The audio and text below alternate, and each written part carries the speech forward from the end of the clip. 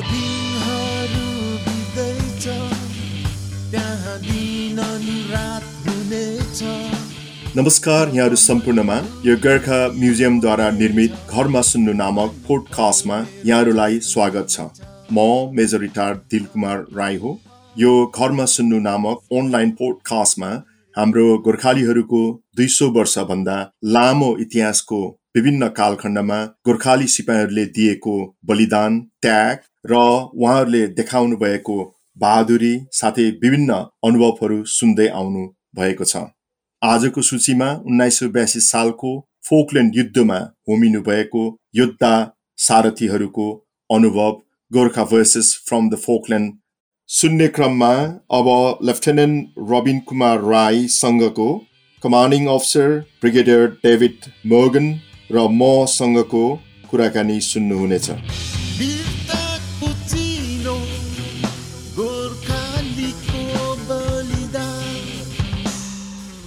मेरो नाम हो रबिन कुमार राई र म चाहिँ लडाइँमा या त यो फोकल्यान्ड आइल्यान्डको कन्फ्लिक्टमा चाहिँ कमान्डिङ अफिसर 7 गोर्खा राइफल्सको रेडियो अपरेटर थिएँ, जो चाहिँ हाम्रो कमान्डिङ अफिसर हुनुहुन्छ डेभिड मोर्गन साहब।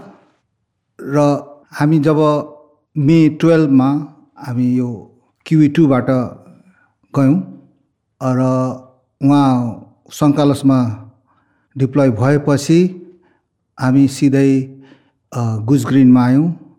गुजग्रिनमा केही दिन बस्यौँ। त्यसपछिबाट चाहिँ हामी फाइनल एट्याकमा जाँदाखेरिको एक्सपिरियन्स चाहिँ अलिकति रेडियो अपरेटर भएको हुनाले गर्दाखेरि हामीले फाल्टो स्पेयर ब्याट्रिजहरू बोक्नुपर्ने, अरूको भन्दा अलिकति लोड ज्यादा भएको, हेभी भएकोले गर्दाखेरि कुनै जग्गामा हामीले हिँडेर जाँदै थियौँ। हामी फर्स्ट जाँदाखेरि बस्नु पर्दाखेरि चाहिँ मलाई उठ्नु एकदम साह्रो पर्यो, जुन चाहिँ मलाई अर्को पर्सनले चाहिँ उठाउनु पर्थ्यो।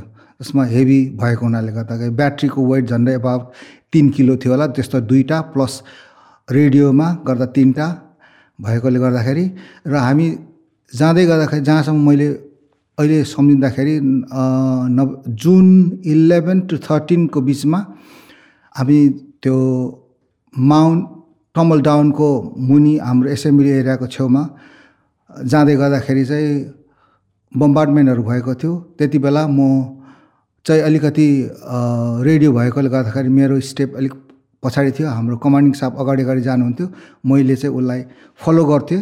अलिकति मैले क्याचअप गर्नु अलिक समय लाग्थ्यो, तर म भेट्थेँ। र घरि उहाँ कमान्डिङ अफिसर भएको हुनाले गर्दाखेरि उहाँले अगाडिको लिडिङ कम्पनीलाई हेर्नु माग्ने, प्लस भएन घरि पछाडिको मान्छेलाई के छ भनेर चेक गर्थ्यो। त्यस कारणले म चाहिँ उसको पछि सेम टाइम त्यति बेला रेडियो साइलेन्समा थियो, किनकि हामी जहिले पनि एट्याकमा जाँदाखेरि रेडियो साइलेन्समा, अदरवाइज इनिमीले थाहा पायो भने सरप्राइज हुँदैन। र त्यहाँ जब स्टार्ट लाइनमा पुग्यौँ, त्यहाँबाट हामी अगाडि बढ्यौँ। त्यो बेलामा भाग्यवश भनौँ हाम्रो एट्याक हुने जुन चाहिँ टाइमिङ थियो त्यो 24 घन्टा डिले भएको थियो। त्यो भन्नाले गर्दाखेरि हामीले अलिकति समय पायौँ त्यहाँ उ गर्नुको लागि। अहिले बुझ्दाखेरि नजिकको स्कट्स गार्डको एसेम्ब्ली लाइनको लागि चाहिँ क्लियरेन्सको लागि चाहिँ त्यो मागिएको रहेछ भन्ने बुझ्यो। अनि हामी त्यसपछिबाट अगाडि बढ्यौँ। अगाडि बढ्दाखेरि हामी चाहिँ माउन्ट टम्बल डाउन भएर माउन्ट विलियमलाई एट्याक गर्नुपर्ने थियो। टम्बल डाउन चाहिँ अगाडिको बटालियनले लिनुपर्ने थियो, तर उनीहरूको चाहिँ समस्या भएर अलिकति ब्याक भयो र धेरै समयसम्म अलिकति फायरिङहरू भयो। हामी बसिरह्यौँ र जब हामीले उनीहरूले लिइसकेर हामी अगाडि बढ्दै गर्दाखेरि चाहिँ 14 तारिकको बिहानी पख, जुन 14 को बिहानी पख चाहिँ अर्जेन्टिनियनहरूले चाहिँ आफ्नो पोजिसन छोडेर गएछ र त्यतिकै सिजफायर भयो र हामीले कुनै किसिमको फायर गर्नु परेन।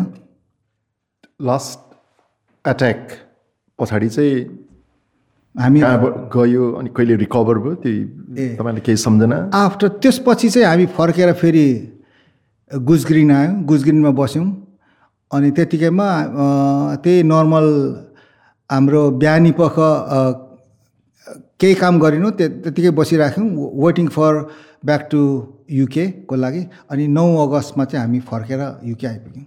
तपाईँहरू चाहिँ गुज ग्रिनमा थियौँ। डी कम्पनी थियो अनि सी कम्पनी पनि थियो। हामी गुज ग्रिनमा हुँदाखेरि चाहिँ बिफोर गोइङ टु जानुभन्दा फाइनल ट्र्याकमा मैले एउटा उनीहरूको पेपर देखेँ स्पेनिसमा लेखेको, तर म बुझ्दिनँ, मैले पेपर त बुझ्दिनँ, तर त्यहाँ नि 2टा लेटर थियो जुन चाहिँ इङ्ग्लिसमा थियो। त्यो चाहिँ मैले के देखेँ भने 800 इन इङ्ग्लिस अनि गोर्खा प्लस खुकुरी भएको पेपर भेटेँ मैले। द्याट मिन्स मैले बुझेँ यो चाहिँ उनीहरूको लागि अलिकति डिमोरलाइज हुन्छ, गोर्खा आउँदैछ भन्ने जस्तो लाग्यो। खै सक्छ छैन, अर्जेन्टिनियनहरूले साह्रै डराएको थियो। मैले अहिले बुझ्दाखेरि हुनु त आउट अफ हाम्रो फोकल्यान्ड आइल्यान्ड अरू एजेन्सीले धेरै राम्रो कामहरू गर्नुभएको रहेछ, जस्तै setup radio station in Spanish, अनि लस अफ गोर्खाको विषय प्लस भएन। True but not on the friendly force side is a little bit, but on the enemy side more but true not ऊ खालको ब्रोडकास्ट गरेछ। त्यसले पनि उनीहरूलाई अलिकति डिमोरलाइज गर्यो। प्लस अहिले बुझ्दाखेरि चिलीको एयर टावरमा चाहिँ हाम्रो यहाँको मान्छे गएर उसले कन्ट्रोल गरेको रहेछ, तर त्यो चाहिँ एकदमै सिक्रेट भएकोले गर्दाखेरि जतिपल्ट ऊ मिराजहरू उड्छ उसले खबर गर्थ्यो, त्यस कारण हामी सेभ भयौँ। बट जेनरल बर्गानोलाई के अरे डुबाउँदाखेरि चाहिँ अनफर्चुनेटली हाम्रो त्यो चिलीको ऱ्याडर चाहिँ बिग्रिएछ, त्यस कारण गर्दा उसले इन्फर्म गर्नु सकेन। द्याट्स ब्याड लक हाम्रो भयो, त्यो भएको रहेछ। त्यो 2टा कुराहरू सुनेर मलाई एकदमै इन्ट्रेस्टिङ लाग्यो। मैले थाहा थिएन, हामी as a friendly force attack मात्रै गर्नु गयौँ, तर बाहिर त्यो केसहरू पनि भएको रहेछ, विच इज एकदम गुड। अनि plus SBS SAS was the main hero हाम्रो लागि, किनभने दे वेन्ट फर्स्ट। प्रोपागेन्डामा साह्रै धेरै कुरा आएको थियो त्यसको विषयमा। अनि कोही आएको जग्गामा कोही मान्छेले रेडियोमा सुनेको थियो अनि हामीलाई खबर दिएको, अनि उनीहरूले हाम्रो विषयमा अर्जेन्टिनाको बताएको थियो। मेरो विचारमा एक पल्टन अर्जेन्टिनियनको स्ट्यानलीको हावाजहाज ग्राउन्डमा बसेर उनीहरूले हामी आउनुभन्दा पहिला 2 हप्ता आउनुभन्दा पहिला उनीहरू सेन्चुरीहरू डबल गरेको थियो, डराएको थियो। गोर्खाली आएन त्यति बेला। एज रेडियो अपरेटर तपाईँलाई त्यो कम्युनिकेसनमा डिफिकल्टिज भएको सुरुदेखि आखिरसम्म त्यस्तो केही? त्यस्तो त कुनै पनि छैन, किनभने यो VHF रेडियो थियो जुन चाहिँ, अनि हाम्रो कम्पनीहरू पनि नजिक भएकोले गर्दाखेरि केही पनि थिएन। र मलाई जहाँसम्म म सम्झिन्छु, हामी एट्याकमा जाँदाखेरि फाइनल एसल्टमा जाँदाखेरि रेडियो साइलेन्समा हुन्छ, रेडियो साइलेन्स बोल्ने कुरा आउँदैन। जब फायरिङ हुन्छ तब मात्रै या HR भएपछि मात्रै अटोमेटिकली हुन्छ। त्यस कारणले गर्दाखेरि रेडियोको मलाई उति साह्रो भएन बटालियन लेभलमा, तर ब्रिगेड लेभलमा चाहिँ हाम्रो रेलिङ थियो, उनीहरूलाई के भयो त्यो चाहिँ राम्रो थाहा छैन मलाई।